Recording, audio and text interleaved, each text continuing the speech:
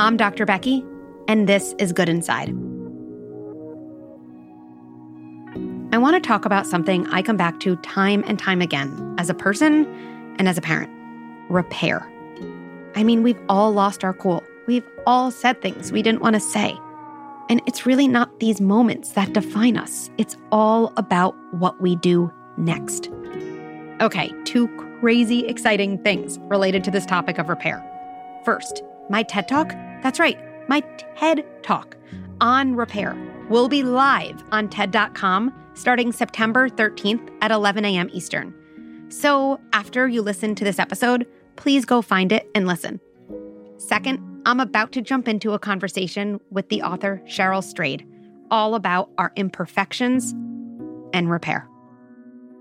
Most parents have, very often inadvertently said or done something that ends up being invalidating or shaming, right? And then I think that the most important thing is to forgive yourself for that and remember that this kind of saying the wrong thing is very much part of being human.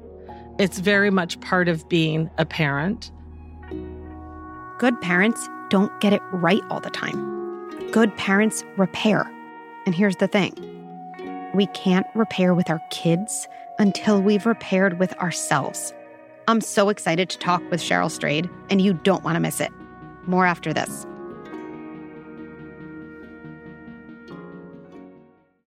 If you're anything like me, mornings can be a real struggle.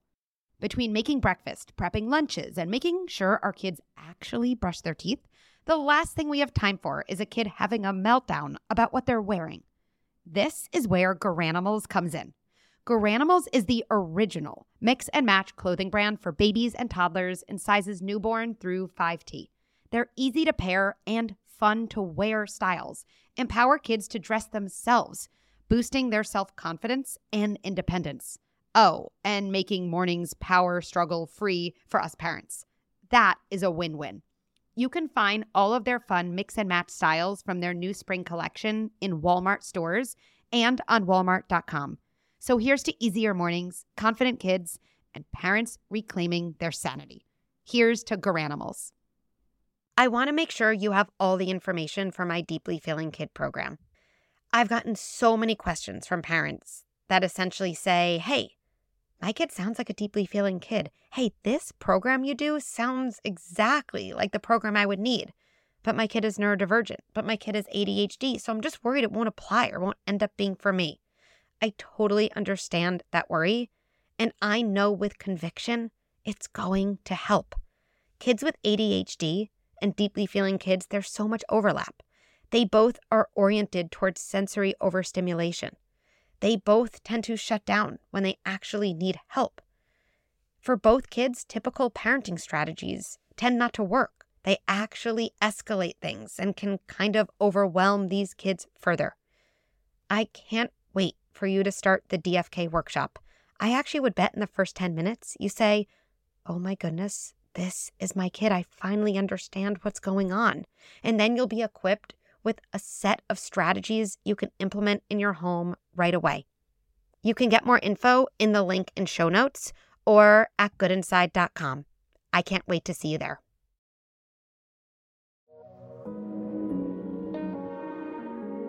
Hi, Cheryl. Hi, Dr. Becky. How are you? I am better now that we are talking. This is such a treat. Oh my gosh, for me too. I mean, really. I've told you before on Instagram, when I DM'd you on Instagram and said just how absolutely helpful and wonderful you are and how much I appreciate all of your work. It's helped me as a human and a parent. Well, I feel the same way. And I know I've told you this, that I feel like I read your words and I've said to myself, am I plagiarizing Cheryl's work? Like, I feel like do we have the same mind? Do we think the same thoughts and just express them differently, but also in the same way? And you said something so beautiful to me, I remember in response about kind of like the universality of certain truths that like none of us own. I don't know, you'll say it in a more poetic way. But yeah, how do you think about that?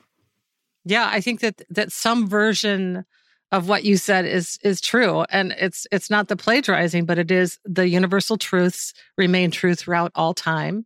We see this Obviously, when we turn to literature to see ourselves, we can read about somebody's grief or heartbreak or love or victory, 300 years ago, and we feel it in our own hearts because those essential human experiences and essential human emotions are unchanged over time. I mean, we each have our own specific and original versions of heartbreak and victory and love and loss, but more often than not, we have more in common.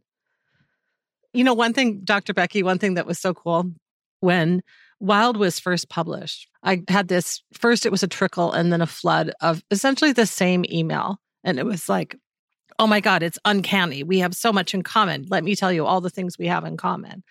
And how can this be? Isn't this nuts that, we've got this and this and this? And pretty soon I got so many of them that I realized what's nuts is that we don't assume that we have all those things in common, that we experience that as a surprise.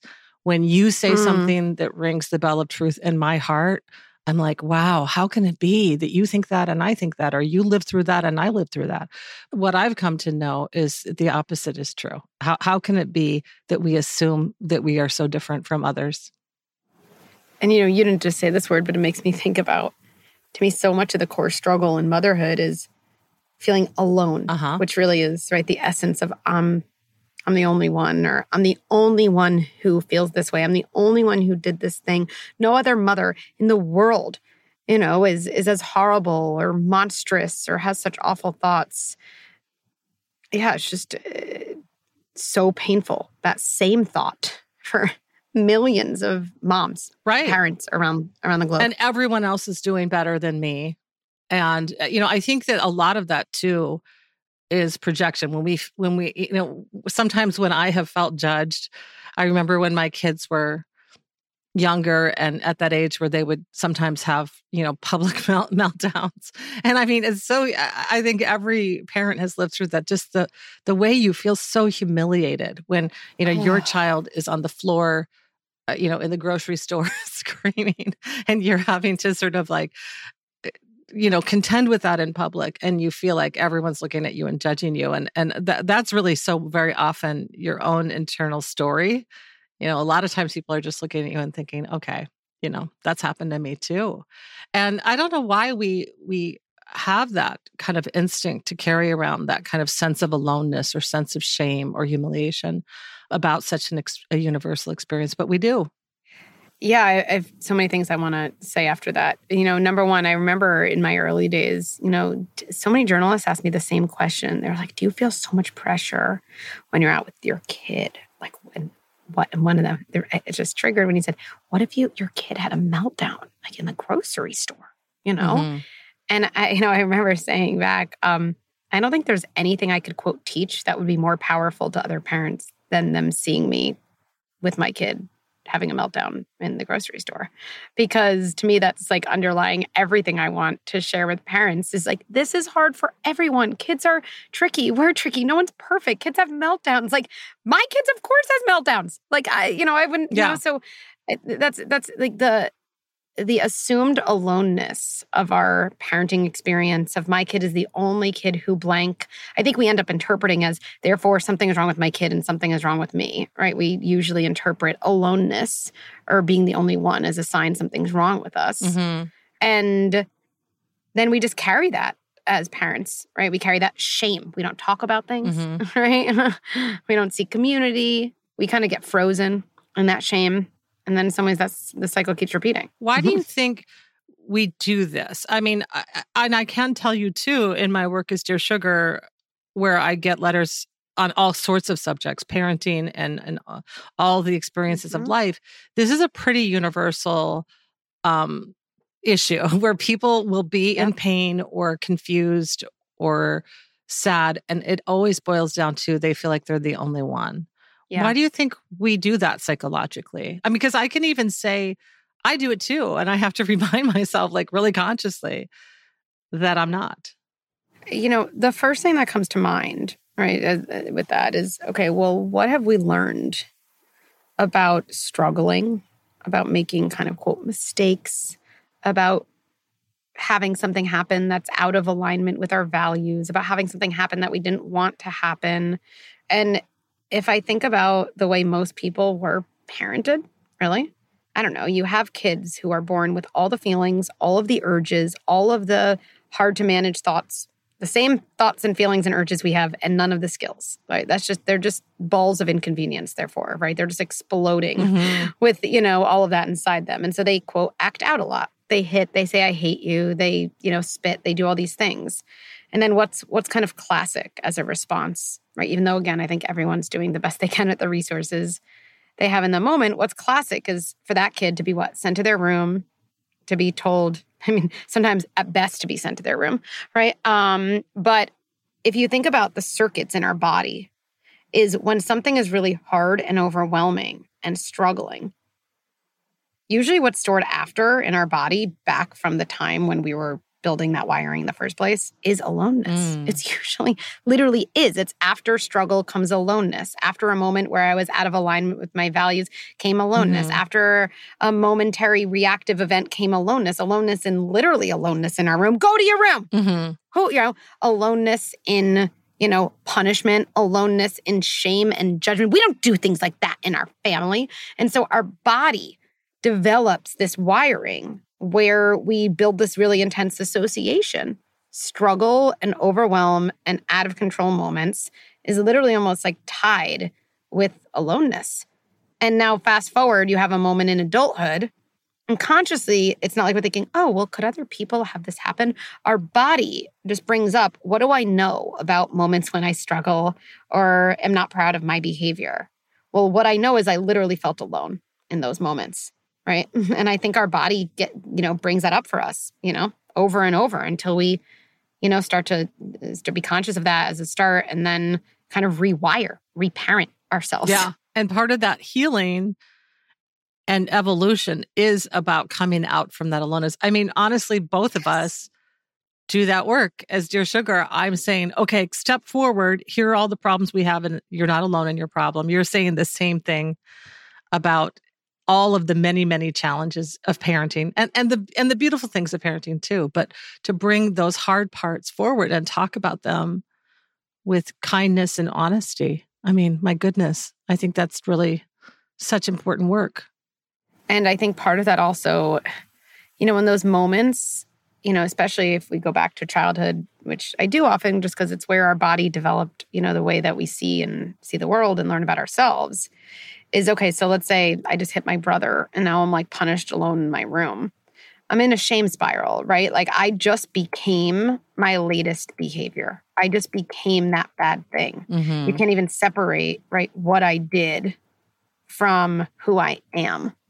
And I think that's what we do all the time as adults too, when we struggle and why we don't talk and I am this bad person. Okay, I'm a good person who did something I'm not proud of is a very different mindset than I'm a monster. Yeah. And so that, I guess what I'd love to talk out with you is, okay, so maybe we have some understanding if it resonates. Okay, why do we do this? Okay, well, what now? And to me, the word repair, I often think about repairing with other people, but also there's a repair process in ourselves. And repair to me is often, I don't know, it's the thing that I think about the most as, so full of hope to move from these patterns that keep us stuck, these feelings of aloneness, to something with so much more possibility.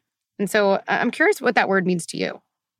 Yeah, well, it was interesting because I started to think about it when you were describing that process of being the child who's sent to their room and they feel like they are that thing, the parent who said, shame, why did you do that? Why did you hit your brother or whatever? And of course, the parent who says that doesn't even necessarily know consciously that they're shaming their child. They're scolding their child for something that, for behavior that isn't okay, right? And but so it was interesting when you were giving that example and I was imagining that child in the room feeling oh, I'm a monster. I felt ashamed because I thought, oh my gosh, I probably said some version of that to my own children, my kids who are now 17 and 19. And it's all ruined now, right? Like that's in them and I failed as a mother. Like there was a little like, because of course most parents have, very often inadvertently said or done something that ends up being invalidating or shaming, right? And then I think that the most important thing is to forgive yourself for that and remember that this kind of saying the wrong thing is very much part of being human. It's very much part of being a parent. And so many of those wrong things can be fixed and profoundly altered. And in some ways, it's even more powerful. Instead of always doing the right thing, which is impossible, it's even more powerful to model that repair. And so to say, I'm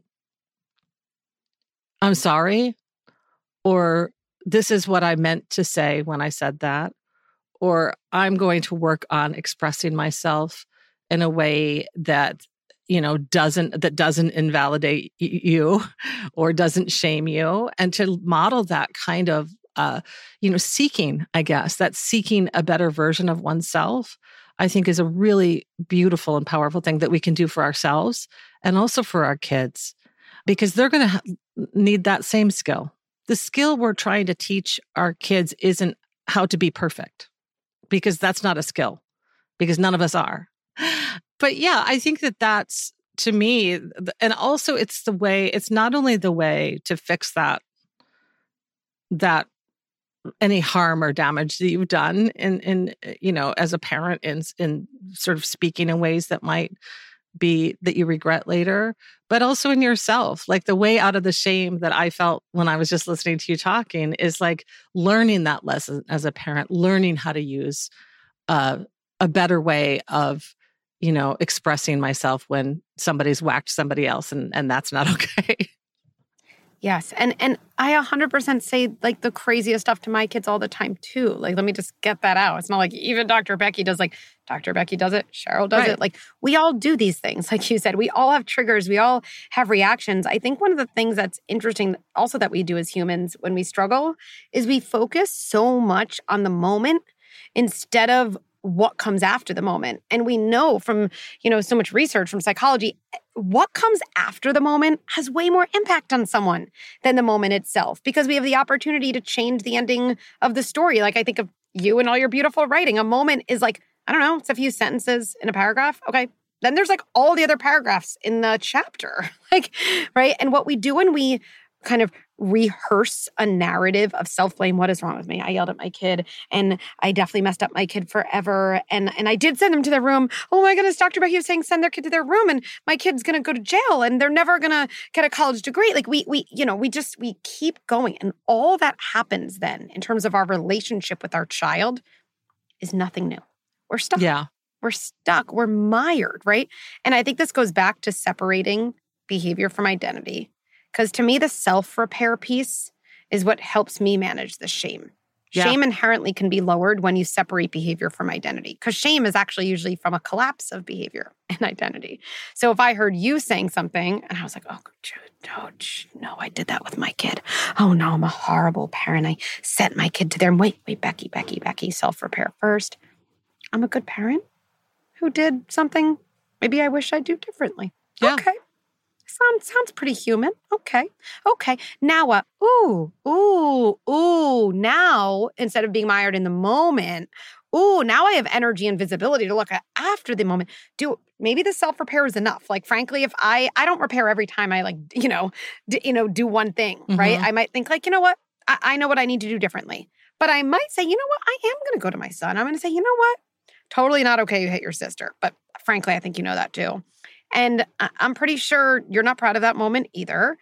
And, I don't even know what was happening between you and your sister before that. And probably something that didn't feel good. And probably if we figured that out together, which didn't happen when I sent you to your room, I actually bet that's probably the most productive way forward. So let's get into that together, because you're a good kid who is having a hard time.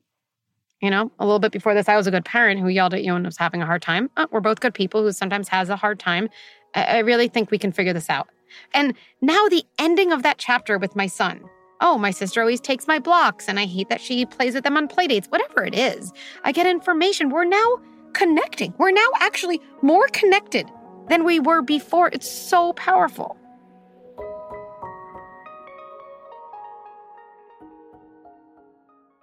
If you're a parent of a tween or teen, this next message is for you. We are living in a digital-first world, and we're raising our older kids amidst an unprecedented mental health crisis. We know that the landscape has changed, and raising tweens and teens has never been harder.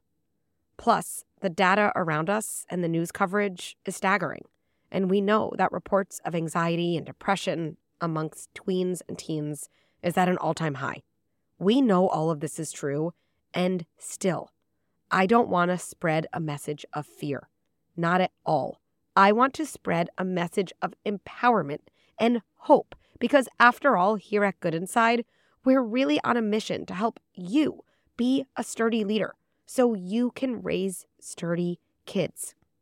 And I know it's never too late to start this journey. I am so excited to let you know that we are extending our support and resources in Good Inside membership to parents of tweens and teens. From how to navigate phones and social media to how to support your teen through insecurity and anxiety, we equip parents with exactly what they need to help their teens successfully navigate through this turbulent world. Good Inside membership is now supporting parents of kids ages 0 through 18. And what will you get? You'll have access to a digital, searchable library of short videos, scripts, and workshops for every single in-the-moment problem and struggle you might be facing. You get access to a safe, private, away from social media community, monitored by trained Good Inside coaches. You also have access to ongoing support groups with other parents led by Good Inside coaches to talk about the unique struggles of the teenage years. It's all available at goodinside.com. I can't wait to see you inside. Hey, Good Inside listeners. So sometimes with parenting, a podcast does the trick. And sometimes with parenting, we need a bit more. And I wanted to be sure you knew that we're set up to help you in those trickier times.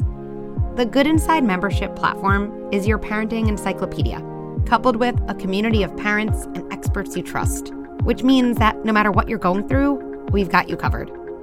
And then we take it a step further, because I know that we're people who don't just want to solve a problem and return to baseline. We want to raise our baselines, right? And this is what we really do together. Reduce triggers, learn to set boundaries, and access that sturdy leader that I know is inside all of us. It's all there when you're looking for that next step. And until then, please do check out goodinside.com/podcast. Scroll down to the Ask Dr. Becky section at the bottom and let me know what you want to talk about in future podcast episodes.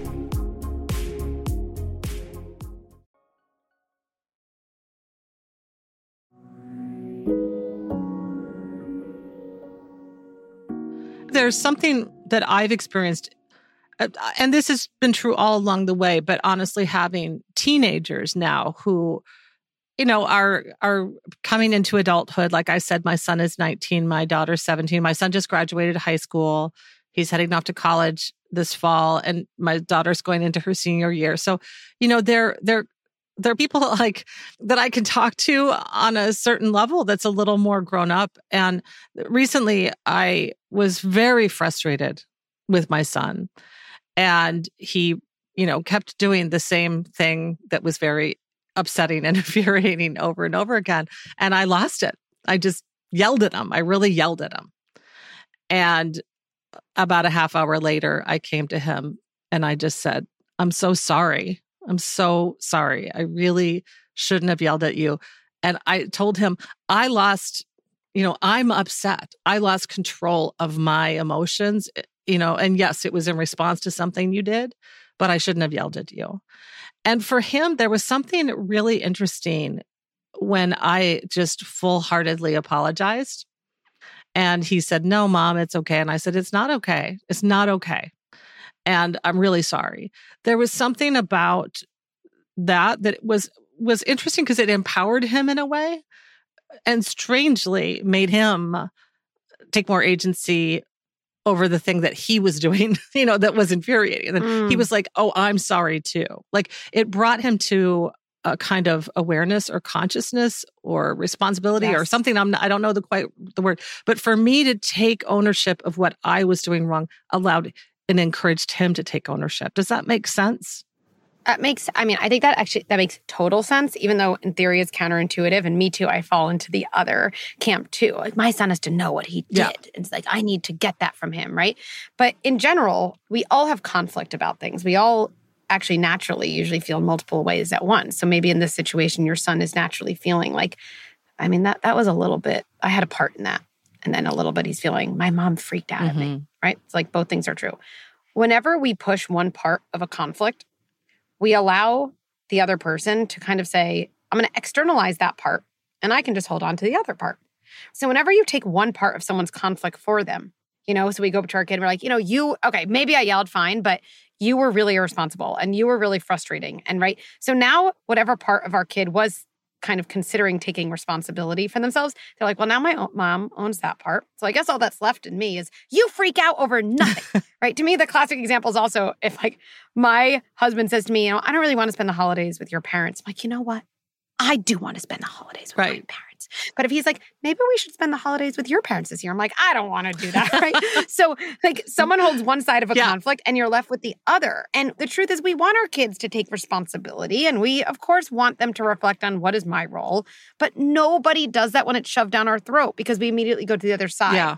So you're right. Saying to your kid, hey, there's probably more we need to talk about. This is nuanced, but this is where I want to start.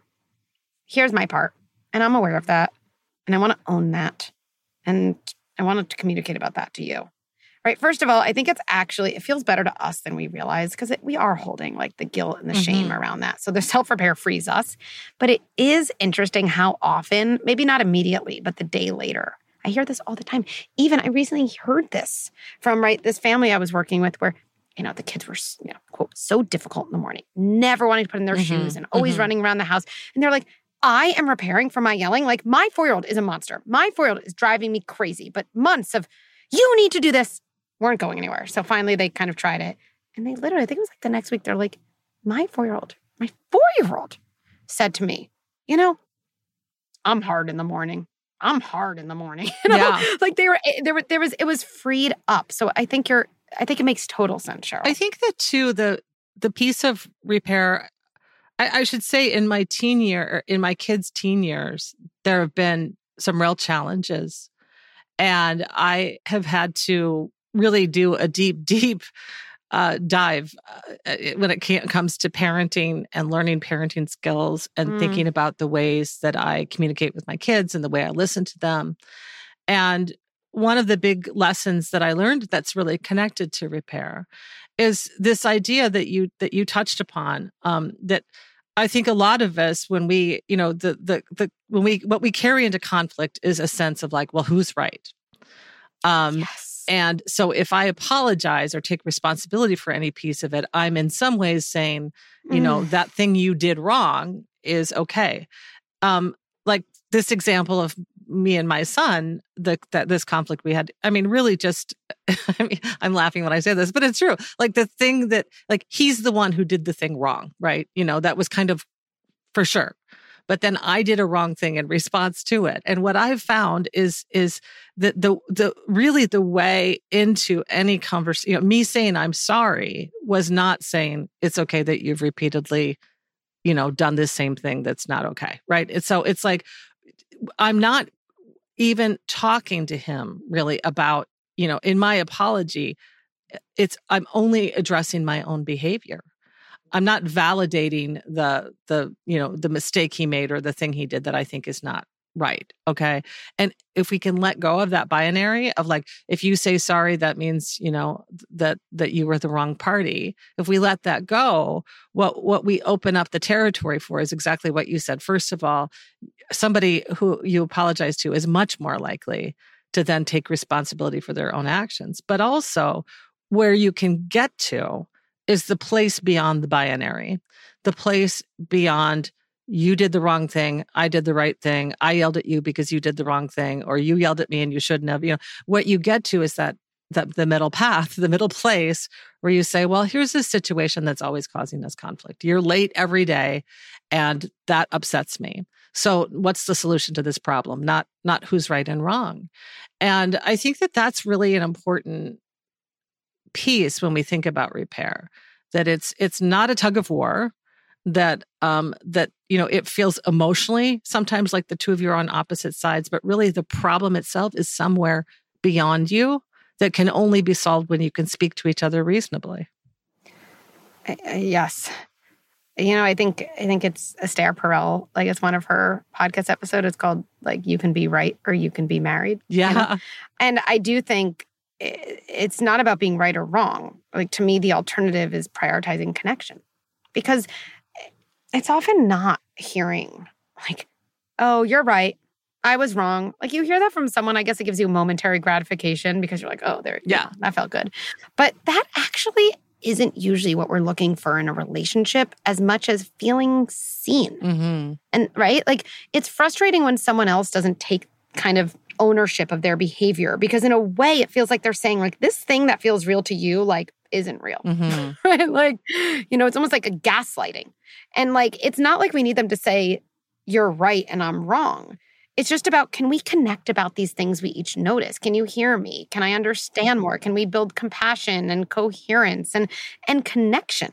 You're right. So when you're the one who repairs first, to me, right and wrong isn't part of the equation. It's saying I am prioritizing connecting over being right. Mm-hmm.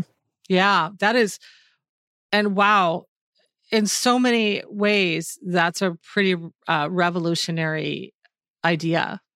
Because I think that, like you said, so many of us, that old way of conflict is that binary, is that right or wrong, is that you're being punished, go away, you're bad, I'm good, I did the right thing, you did the wrong thing. And so to try to like really shed that in a way which I honestly have been working on in my own life, like really trying to step back from that and prioritize, connection and that sense of like, how do we solve this problem together and be on the same side? Yeah. And I think like, I always think about how to make deep ideas concrete. I always need that in my own life. That's my bias. But I think for anyone listening who's kind of caught in this conflict with someone, or you're like kind of, I need that person to repair first, or, I feel like if I repair first, then I'm saying it's okay for what they did. I think like approaching someone from a like, hey, I feel like we can both be in right, wrong mode. It's like, who's right, who's wrong? We have to say what we're right about, what we're wrong about. I have a feeling that's not going to be productive, but I feel like both of us need the other person to really hear and just understand something that's important to us. Like I probably need to understand something in you, whether or not I agree. And you probably need me to understand something, right? Vice versa. And having a conversation with someone where the only goal is leaving the conversation saying, I understand something about you better than I did 5 minutes ago. And then switching, to me, like that really is that form of prioritizing connection, like over being right. Well, I think a huge part of repair, I mean, we've talked about that, the idea first of taking responsibility for your actions, but I think listening is a huge part of repair. I mean, to be able to say, and I think what you just said is so key and so hard to do, to validate somebody's interpretation of events and experience, even if you yourself disagree with it. This is so exquisitely hard. Have you ever done that? Have you ever done that where you have to say to somebody, I understand that you interpreted it this way, that you feel this way, and to sit in that acknowledgement, even though your interpretation is the opposite thing? I'm thinking about a moment with one of my kids where they were really hurt that I shared something that they shared with me with someone, and it kind of came back. And it's really interesting as I reflect on that when you ask me that, because we were kind of caught in this like bad way for a little bit. But Cheryl, I feel like it goes back to actually what we were talking about before, that on some level I was equating this moment with like, I'm a horrible mom, like, and I had to so defend myself from that. That I couldn't really listen to him. I just kept saying like, but here's the reason why. And this was in your interest. And I had to prove. I was listening to prove. And we're talking about listening to understand. And, it was interesting. I was talking now with one of my friends and she was like, aren't you the one who always talks about like separating like a behavior from like your identity? Like you're a good mom that, at least for him, who knows? Doesn't even matter if it's true. Who messed up? Like you really messed up. At least that, for him. Right. And like, it's funny. One of the things that really helped me really listen to him is like, I really was saying to myself in part over and over, like, I'm a good parent with a kid who's really upset. I'm a good parent with a kid who's really upset. And I do think that set the stage for me to be able to listen to him. And just like, I had a couple lines just like on hand. I was like, I'm going to say nothing but these lines. Like, tell me more. I was just like, I hear you. Because it is so easy to get triggered into, but, whatever the thing. And I think that's like, when you ask me that, like, I think about how unable I was to do that for a couple of days. We were in so much conflict. But then I feel like reminding myself again, like, I'm not alone. I'm not a horrible mom who messed up her kid forever. Like, I'm a good parent with a kid who's upset with me. And like, my goal is listening to understand, not prove, help us little by little have that conversation. Absolutely. And I think the times that I've felt really resistant to that kind of listening, it's exactly what you said. You feel defensive because you feel like in some ways it's an attack on you as a parent. And I mean, the minute we get into any kind of defensive crouch, the minute we lose ground, like we lose that connection.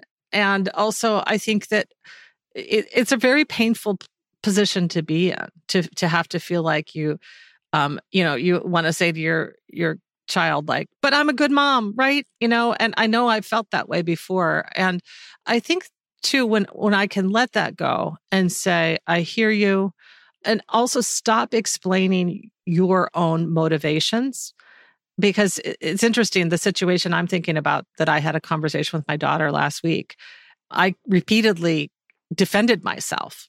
This is why I did that. This is why, and she wasn't interested in learning about my motivations. She was interested in me acknowledging her feelings about something I did. And it hurt to just acknowledge it and say, I hear you. Because I did feel like I also had I had a position worth defending, and so, but once you let that go, once you can kind of take the deep breaths and realize that this is one moment in your relationship, that actually, if you can be less defensive and just listen, that ultimately that will be extremely restorative. It will repair something because the child feels heard. And, that is the beginning of any kind of connection. We disconnect when we feel like we are not heard or acknowledged or seen. Totally. And I think in that gap, I think one of the reasons we want to really articulate our motivation to our kid or to anyone in a conflict, we are on some level asking them to do the work. We need to lay the foundation for ourselves. We're looking for them. But here's why I did that, to say, oh, you're a good person. Okay, now we'll hear. And if we're able to say to ourselves before, or get a friend, talk about removing the aloneness, be like, I kind of need you to say to me before my conversation with my husband or, my kid, hey, you're a good mom. Right. Good moms mess up. Good moms aren't perfect. Yeah. Good moms listen to when their kids are upset at them. You're a good mom who is having a hard time. And the more I'm able to say that to myself, of course, it would still feel nice to hear it from my kid, but I actually don't need it in the same way. I'm not as desperate for it. And so I don't feel the need to, quote, defend as much, because I don't have as much I need to defend, because I've already kind of shored that up at least a little bit in myself. And now, like you said, now we can listen.